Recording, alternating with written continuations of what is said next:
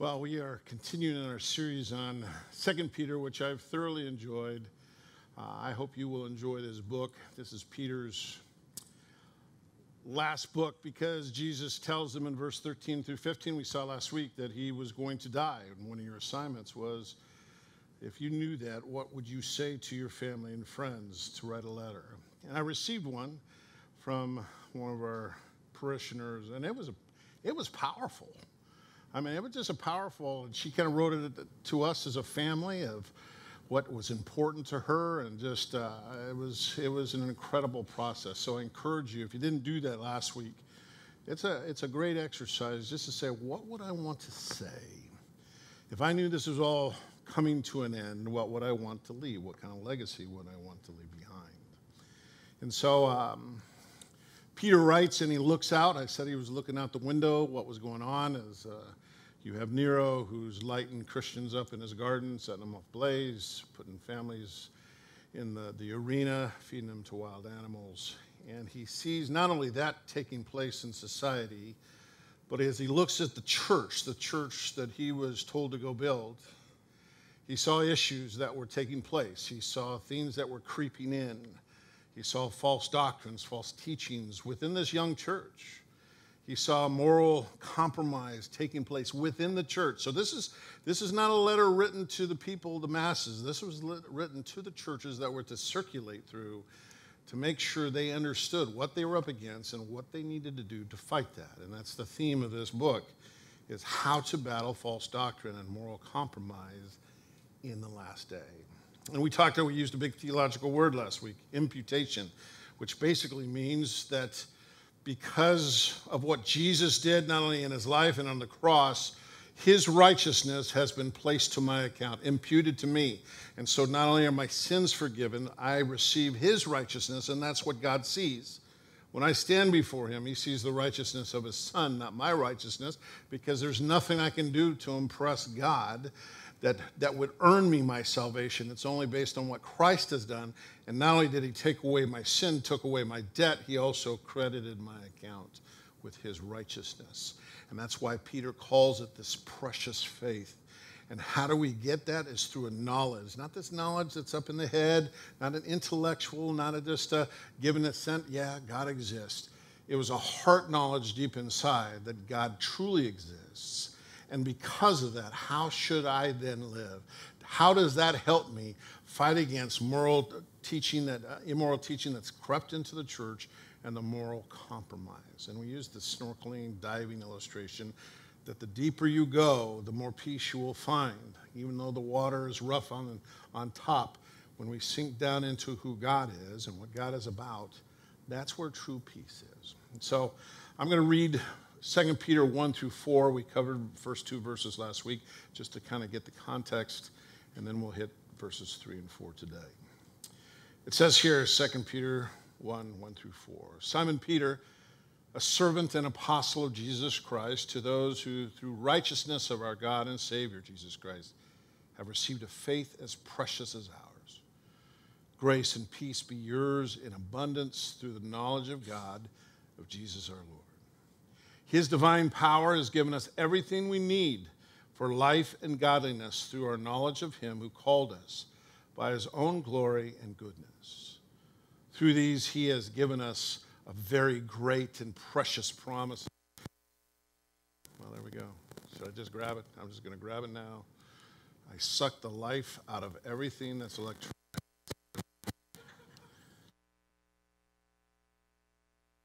See? Okay, there we go. This happened yesterday too. Verse 4, though through these he has given us his very great and precious promises, so that through them you may participate in the divine nature and escape the corruption in the world caused by evil desires. Verse 3, his divine power has given us everything. His divine power, this is the word dunamis. This is this explosive power. This is this dynamite. It's where we get the word dynamite from. And I want you to grab, because this will be mentioned several times, of what Peter's connecting to. You understand, he knew who Jesus Christ was. He understood all of that. And he's saying it's because of his divine power. It's because of his divine power that we have salvation in the first place. It's his divine power that we get to participate in the supernatural. And if you're a believer here today, I want you to understand something. God himself, the creator of the entire universe, worked to move you to a place where you would receive him. If you're not a believer yet, you're sitting in church. The divine power of God, the creator of the universe, got you here on Sunday morning. This is God working, and I don't want you to miss that part, that the God of the universe is totally at work. His majestic power is always there. And because of his power working, it gives us everything we need. So I started writing this down. I said, now what are the things that instantly happened the second I said yes to Jesus? I'm telling you, when I start writing them down, and they're in your notes with a lot of verses after it to look it up, because that was a great exercise. Because not only as I was writing, what instantly happened the minute in that college library when I said yes to Jesus Christ, what instantly happened to me. And as I start writing down the list and then going through the scriptures and searching those out, look at this list. Your sins were instantly forgiven and taken away. They were cast as far as east is from west. They were buried in the deepest ocean, never to be remembered again. You might remember them. Someone else might remember them. But God's not sitting there, yeah, I remember that on December 7th, you did this in 1982. It's not that he is stupid. It's not that, I just don't remember. He chooses not to use that. He chooses not to go back to that. Why? Because our sins have been forgiven. Our sins have been cast away instantly. At that moment in time that I said yes. At that moment in time, Jesus' righteousness, we said this last week, was instantly applied to my life. Not only was my debt was taken away, I was credited at the exact same moment in time. Instantly, the Holy Spirit filled my soul. The Holy Spirit of God filled my life at that moment in time. You were instantly adopted as God's kid. Boom. Paper signed. You're one of his children. I mean, again, I want you to somehow gather inside your brain all the things that instantaneously happened the minute you said yes. His promises were instantly put to your disposal. We'll talk about that in a second. You're instantly placed into the fellowship of the redeemed. All of a sudden, we're part of a greater family. And even this morning, as I was praying through the churches that I've been in, from Lesotho to Lebanon to India to Nicaragua, and then all the churches here in town, we are all part of God's family. We're a part of the bigger family, the big C of God, the big church. Your name was instantly written down in the book of life. You will instantly have access to the throne room of God. Now, again, I don't think we sit back. When I pray, I am now entering spiritually into his throne room to offer my prayers to him. I mean, I don't care if I'm in my poker room. I don't care if I'm outside. I don't care if I'm driving my truck. It doesn't matter. I instantaneously have access to the throne room of God. Not only that, I've got a new name Revelation talks about. We talked about that a little bit in Revelation, where a stone will be handed to it with a name that only Jesus and I know. You were instantly given spiritual gifts to serve God. I guarantee you have one, if not more, that were given to you the minute you said yes, because he's the one who gives. He's the one in the service of God. You were instantaneously placed on God's team to share the message of Jesus. I mean, it'd be great if a 2,000-foot Jesus would show up in Galt and say, hey, go see Tim. But that's not what he did. He says, I want you on my team. I want you to go around. I want you to be my witnesses. I want you to spread my word. That's given to us. We're part of his team. You were instantly booked for a room built in heaven himself. You got a room that he has built, and when it's time for you to go home, that means your room is done, all right? And he's bringing you there. You were instantaneously grafted into the vine of God, where all of a sudden the power, his life is flowing through me because I'm tapped in to God himself. I could have gone farther. And look up those verses, and that should encourage you. That's what happened the minute this divine power came into my life when I received that gift from him. Now, I need to say something here. I'll probably repeat it here. His divine power. Because there is a false teaching that's crept into the church by several famous TV preachers and writers of book and things that will go off and saying, you have become divine. You are now Jesus Christ. You are now little gods walking around. And guys, I've heard it over and over and over again in the context. And guys, you are not Jesus himself. You're not going to walk out. If Jesus were to appear right here, right now, you wouldn't go, hey, doppelganger. Man, we look exactly the same. That wouldn't happen. You'd be falling down, crown him with many crowns. I'm falling down at his feet. But there's a teaching today that's crept in the church that you're the power. I'm connected to the divine power, but I'm not the power. He's the power. 2 Peter 1:3 goes on to say, his divine power has given us everything we need for life and godliness. Paul says this in Philippians. We've quoted many times, and my God will meet all your needs according to his glorious riches in Christ Jesus.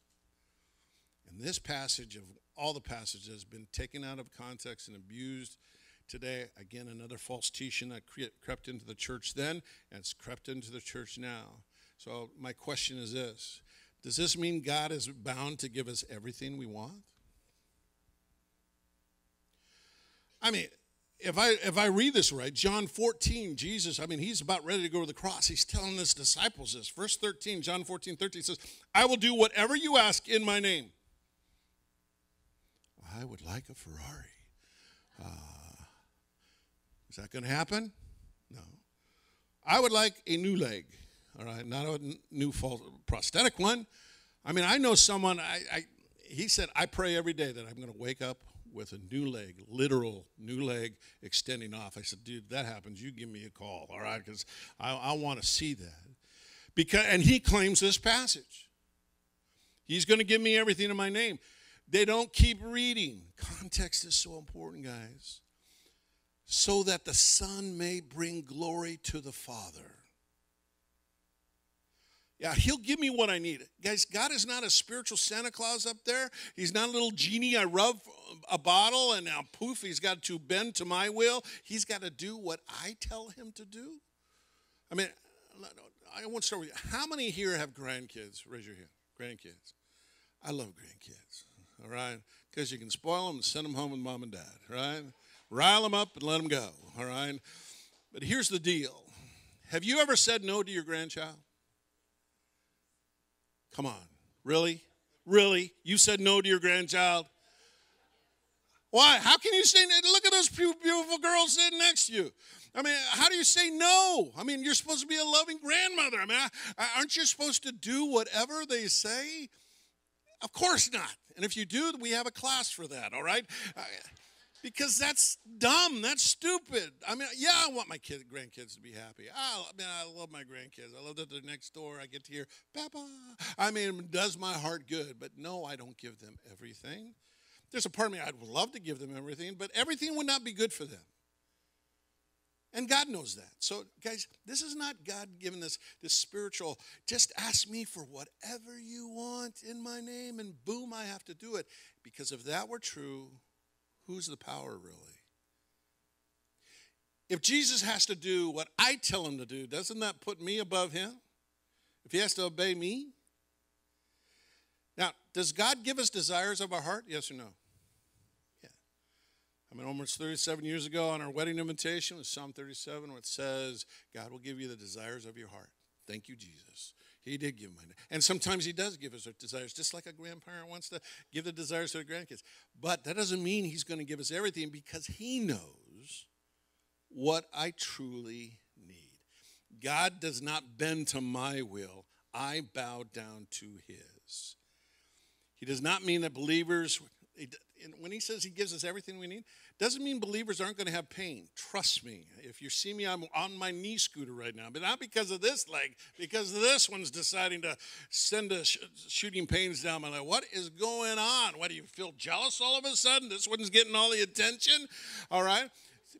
Guys, this stuff happens. Paul would pray. Man, I know what it is to have plenty. I know what it is to have wants. I've been beaten. I've been hungry. I've been all this. So this passage does not say God is just going to give me everything I need. What it does say is that he'll give you everything you need to serve him. Everything will be. God's faithful servants will be fully supplied with that, what we need to continue to serve him. That's what Peter's saying. I mean, he's saying this to a church who's under persecution. You would think that here's a church, Christians are being lit up in the gardens for lights for Nero. You got people being fed to lions. You got persecution everywhere. How does that work? That he'll give you everything you need. Or, guys, when you serve him, he will give you everything you need to accomplish the task that he has set forth.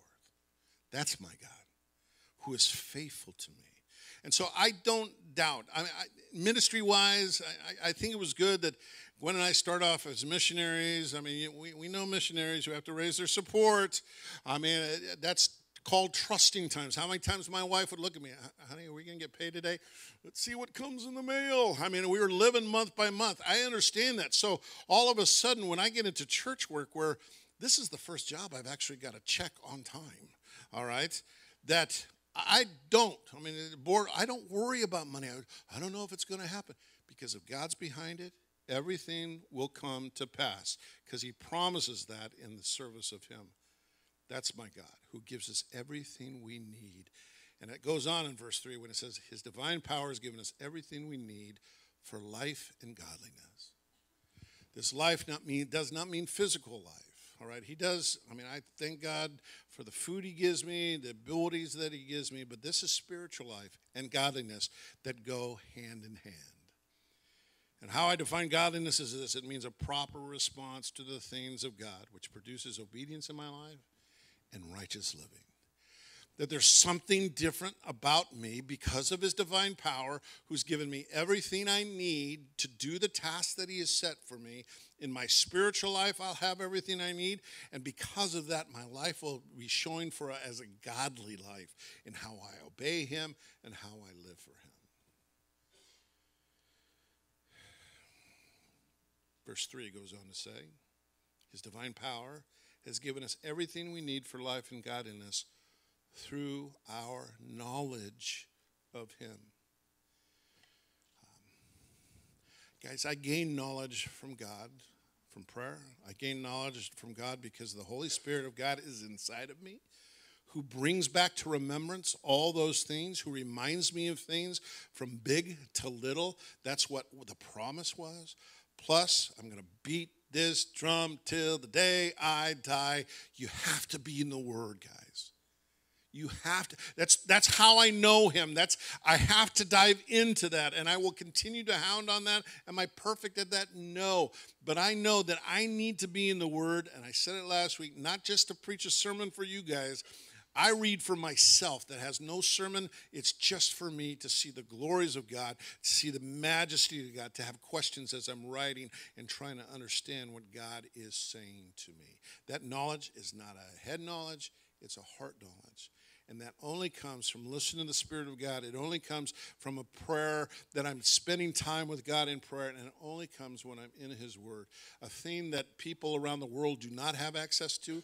Guys, of all the times in human history, the access that we have to the Bible, that every one of you on your smartphone device can have 100 different translations at your fingertip, and how easily we do not use that. And remember, when Peter's writing, there was no New Testament floating around yet. Matter of fact, this letter that he wrote would be passed around from church to church. Maybe someone would write something down from it to remember, but they didn't have access to flip through. Well, what did John say? What did Paul say? What did James say? They didn't have that like we have that access to, but how we take it so much for granted.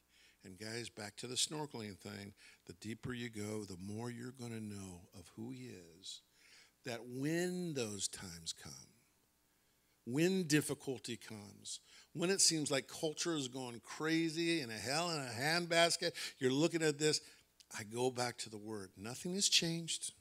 Still, it was crazy then, it's crazy now. And what I love about the end of this verse, he says, through our knowledge of him who called us by his own glory and goodness.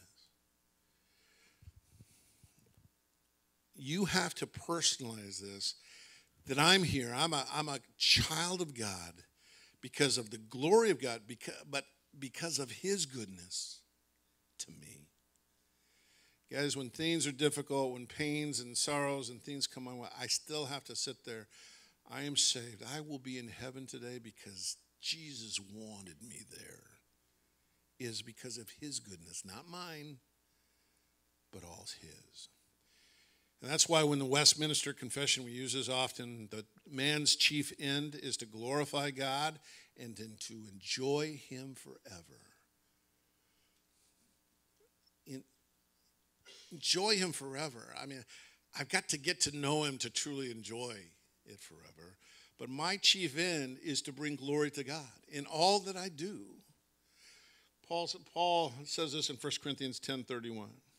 So whatever you eat or drink, so at lunchtime today, whatever is up on the docket for lunch, I know I'm cooking some, I'm not going to tell my wife what she's got. I don't even know if she peeked what I'm cooking.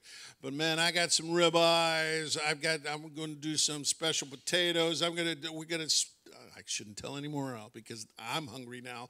But I'm going to tell you, I'm going to take great glory in eating and drinking today. And we should, when you take that bite, oh, thank you, God, for making cows. Thank you, God. Giving him glory for what he's provided for us. So whatever you're eating and drink, whatever you do, bring glory to God about it, because that's our job. So I don't care what you do for a living. You're supposed to bring glory to God in your marriage, in raising your family, in your neighborhood, in the places that you work. Your job is to bring glory to him. However, and sometimes that's just saying, God, you are good. Look at what you provided for me today. And all I got it today. I don't know if I got tomorrow.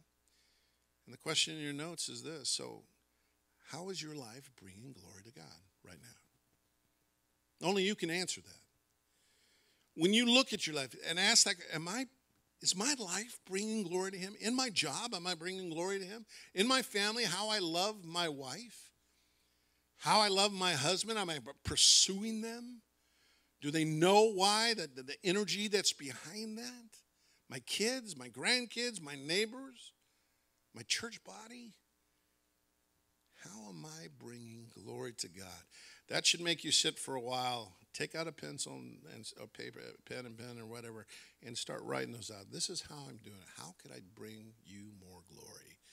That's why I'm here.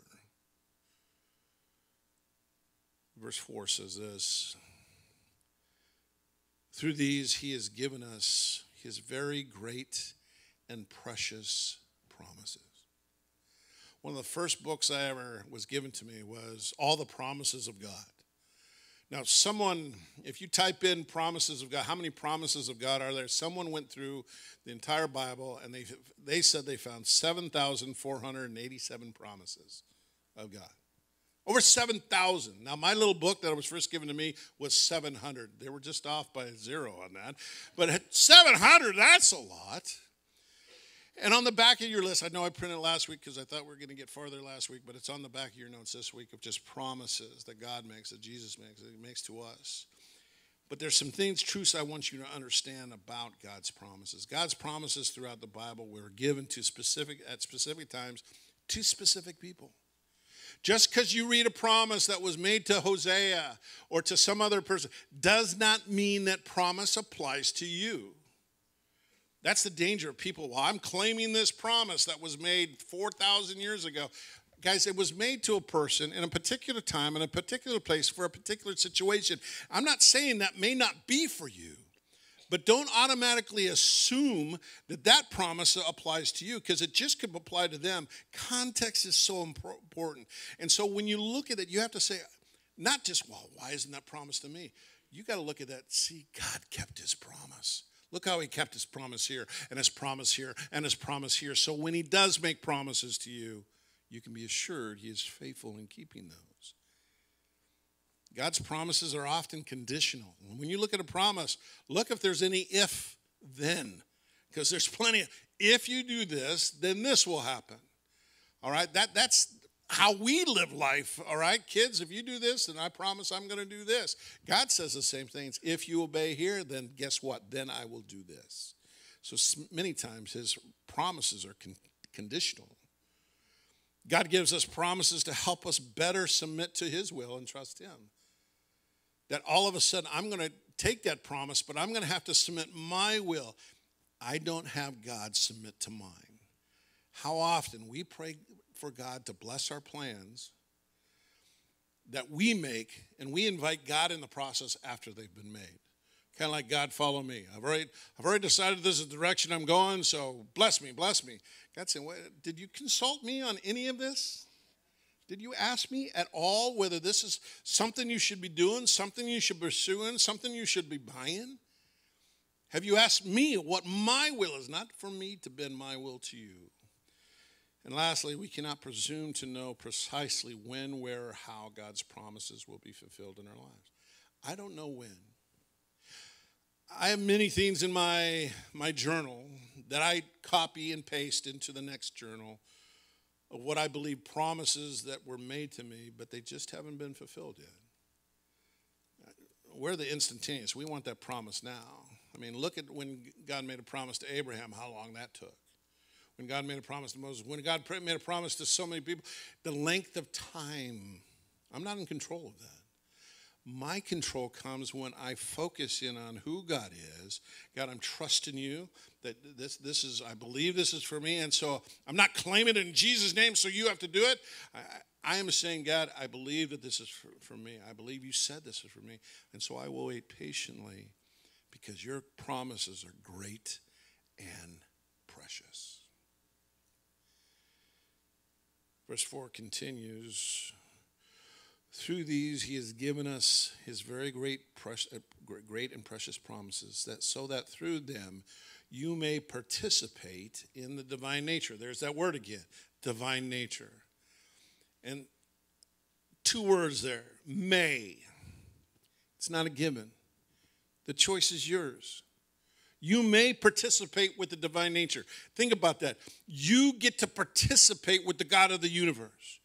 God has a plan, and he wants to include you in that plan. But he's not going to drag you across the street, make you talk like a puppet to your neighbor. He's not going to make you text someone. He's not going to make you go on a mission trip. I don't want to go. You're going. That's not how it works. You may participate. That is your choice on a daily basis, whether you're going to participate with what God wants in your life, because he does have a plan. And again, his plan includes my participation.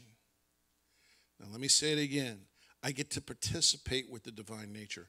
I don't become it. Again, that's a teaching. I don't know if you've heard that. I can name preachers, and maybe when we get to chapter 2, I will. That is putting this teaching within the church. And it sounds so good. That sounds biblical. And those preachers can get their people riled up. Yeah, we're Jesus walking around. Okay, I'm supposed to be like him. I'm not him. I get to participate. I don't become. And here's the thing. God's plan includes, there's a passage in 1 Corinthians 3 where Paul is writing here. And I want you to see what he says here about himself. He says, this is Paul writing, I planted the seed, Apollos watered it, but God made it grow. Guys, our job is to seed into water. I can't make anyone grow. I can't make you grow. There's nothing, I have no power whatsoever to make you grow. Only God can do that. All the power that I have is to plant a seed. All the power that I have is hopefully watering. I'll till the soil. I'll give fertilizer to it. I'll do everything within my power, but God is the one who causes it to grow.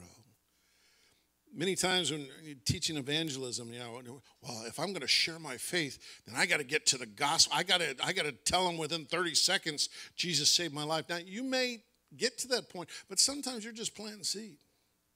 When we're in Mexico, we hook up with friends there that we've made over 5 years.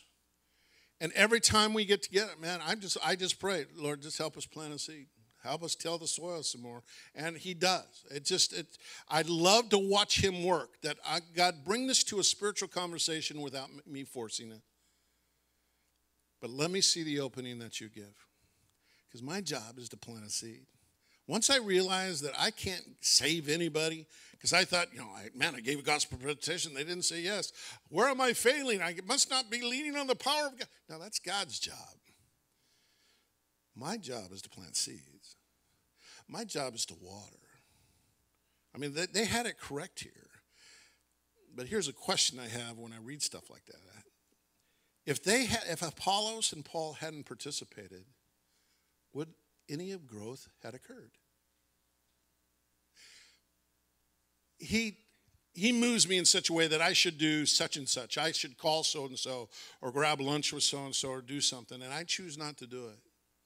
Does that mean, well, I wanted to plant a seed in that guy's life, and you didn't show up, so he's bound for hell now? That puts a lot of power on me and a lot of guilt on me. Because here's the deal, guys. If I don't do it, God will find somebody else that will.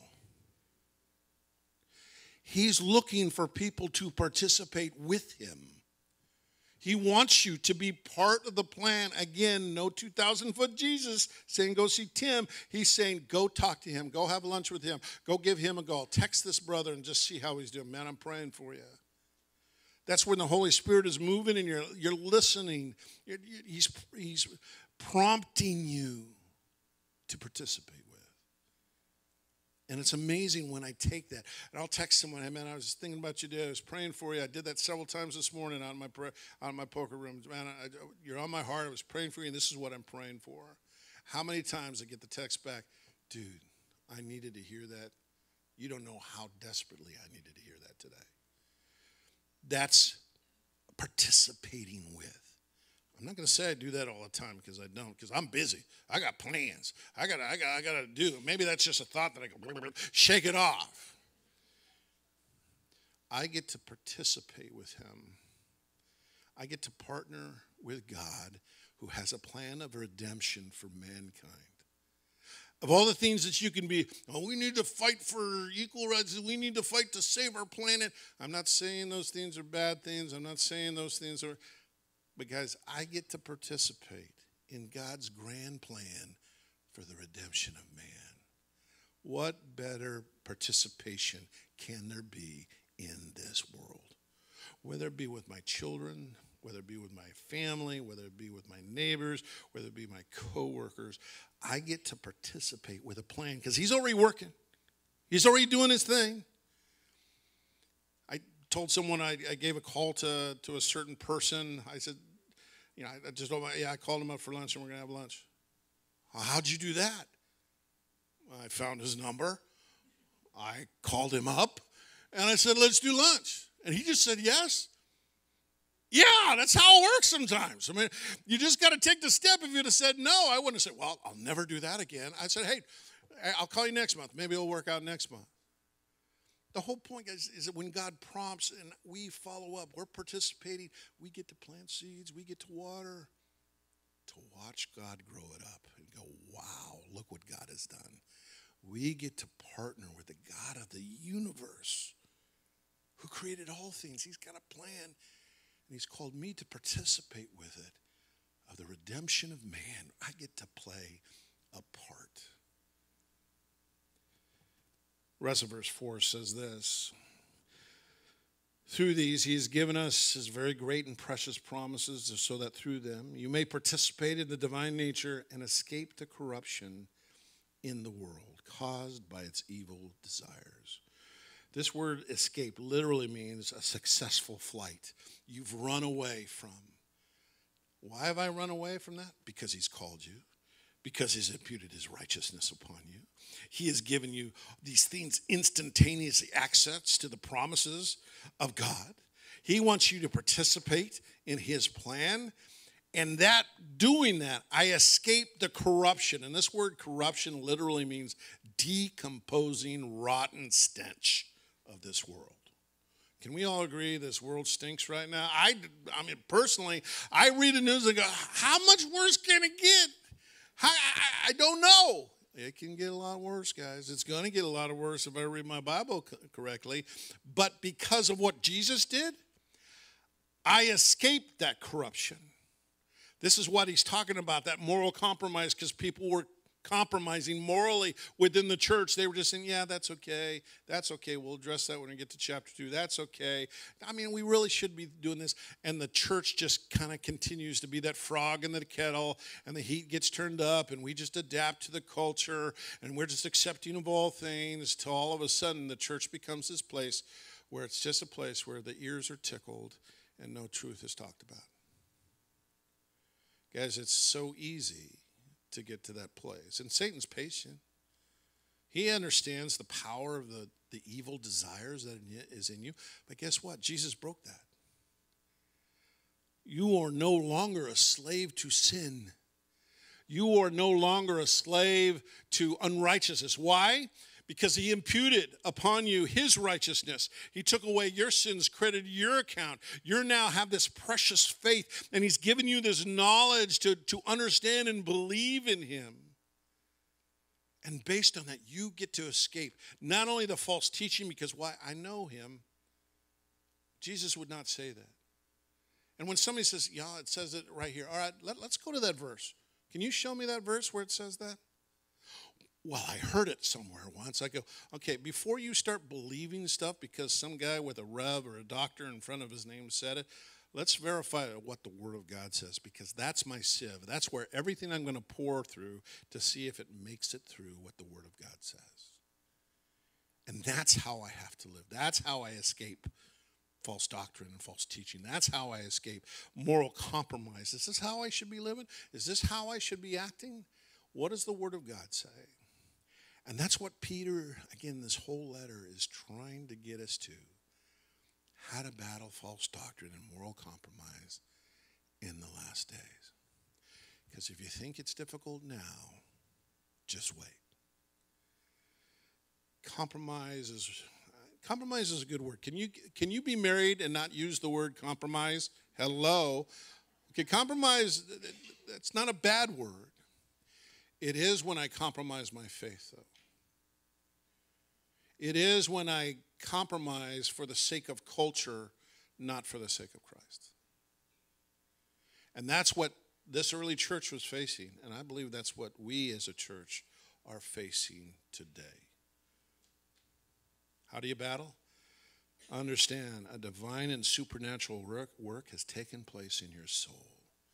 The God of the universe has touched you personally, has given you this precious gift. He said, as my faithful servants, you'll be fully supplied with everything you need to serve me. Whatever task I put you on, and I guarantee you guys, every single one of you have a task, a job that he wants you to participate with, and he's going to say, I'm going to give you everything you need to do this. Well, I think I need this. No, you don't need that. You need this. And when I lean into that and trust him that his promises are real, his promises are true, he's given me, and I know he's going to give me. I may not have it yet. Many times, guys, a work of God does not begin when you have all your resources in hand. It doesn't work that way. It's usually you have to begin to trust him, and he says, here it comes. That's why I love the passage in the Bible where the nation of Israel is told to, go take the promised land. They're going to cross the river, and the river is at flood stage. And they tell the priest, you've got to take the Ark of Covenant that's got all these rocks and tablets and everything in it, and you need to take this heavy golden box, and all the priests got to get into the water before the miracle will begin. I always picture the priest. What? We got to get in the water? And by the way, it's at flood stage. I love that. Let's just make it a little bit more difficult. It'd be one thing to get in a river that's moving with a lot of heavy load, but let's make it at flood stage now. And the miracle did not take place until their feet were in the water. God normally operates that I'm going to move in your life. I'm going to tell you to do something. You start moving towards that, and I'll provide the way to get you there. But it's going to cost this. I will provide the way it's going to get you. I really feel that God's moving me in this direction, and you've been warned. We've said it for 25 years I've been here. You come to me with an idea. Tim, I think the church should be doing this. I'm going to look at you and say, what? When do you start? He hasn't given me that idea. What can we do to help you in this ministry to do that? Now, you may tell me a ministry that's just, All right, let's get some other counsel to talk about. I think what we should do is build a 1,000-foot tower out here and put a cross on it, and we'll have someone praying over the city up on top of the tower. Okay, other than city ordinances and things, maybe that's not what God is saying. Maybe God is saying, you come to the church and pray for an hour in your tower called a car and for the city of Galt. Maybe it's for God to kind of drive around Galt and pray for different things. Maybe that's God, because I may have a great idea, but I bring it to my friends and say, I was thinking about this. What do you think? And much like several people on my staff and on the board saying, okay, where's this money going to come from? How are we going to do this? We have to ask serious questions, but it's the counsel of godly people that all of a sudden a plan. That's why we say at staff meeting, hey, throw out an idea out there, but understand it's going to get kicked around. It's going to be abused. It's going to be slapped around. And I guarantee you it'll be better at the end of the day. Because all of a sudden you've got all these people also with the knowledge of God, also with the promises of God, that may have a different perspective to make this project even better than it is. But I get to partner with him. Don't miss that. I get to partner with the God of the universe who created all things in the plan that he has to redeem man. He has not called you, if you're a believer in Christ, just to wait for heaven. I'm just going to sit here and wait for Jesus to take me home. Guys, he has called you to get involved, to join him in his plan. Peter knew that. Go build my church, Peter. He's called us to participate in that plan, to bring glory to him. And again, I'm going to go back to the question. So how is your life bringing glory to him? I don't care what you do for a living. I think I said this last week, just like a guy who was one of the servers at the pool in Mexico. He asked me about my tattoo. And as we got talking, I told him, I said, I promise you, Marco was his name. Promise you, Marco, God did not place you on this earth to bring me a soda. That's not why God has you here. Now, he may use you bringing me a soda to make a living to do something else. But he didn't create you just to be a server around this pool. He created you to take the resources. He's put a gift inside of you to do something great that he wants you to do, because that's why it's great. It's a part of his plan. It may not be great in the scheme of man. People will maybe never see, but God says, I need you to do this in this person's life. You don't understand the chain of events that will take place because you moved when I told you to call, when I told you to move, when I told you to give. You don't understand. This is part of my plan. I get to see the big picture. That now I'm going to move you to a place that you never even conceived of, but I needed you to take the first step in this. That's why God has placed us here, that we get to participate with the God of the universe, to bring him glory. If that don't get your engine started in the morning, I don't know what will, right? Father, I thank you that you have called us. You've given us a precious gift. You've given us promises. You've instantaneously done things in my life the minute I said yes so many years ago. And you still want me to join you in this plan. And each one of the people in this room who are watching on TV, in their living room, wherever they may be driving a car, you have placed a calling on their life. You've gifted them, and you've asked, by his divine power, I get to participate in the divine nature of your plan of what you're doing. Help me not miss that. Because my chief end is to bring you glory and to enjoy you forever. May we do that today, I pray. In Jesus' name, amen. Thanks for tuning in to Horizon Community Church's podcast. Our hope and prayer is that wherever you are, you would be encouraged by this message and be equipped to face any challenges that come your way. More information about Horizon can be found at www.horizonweb.org.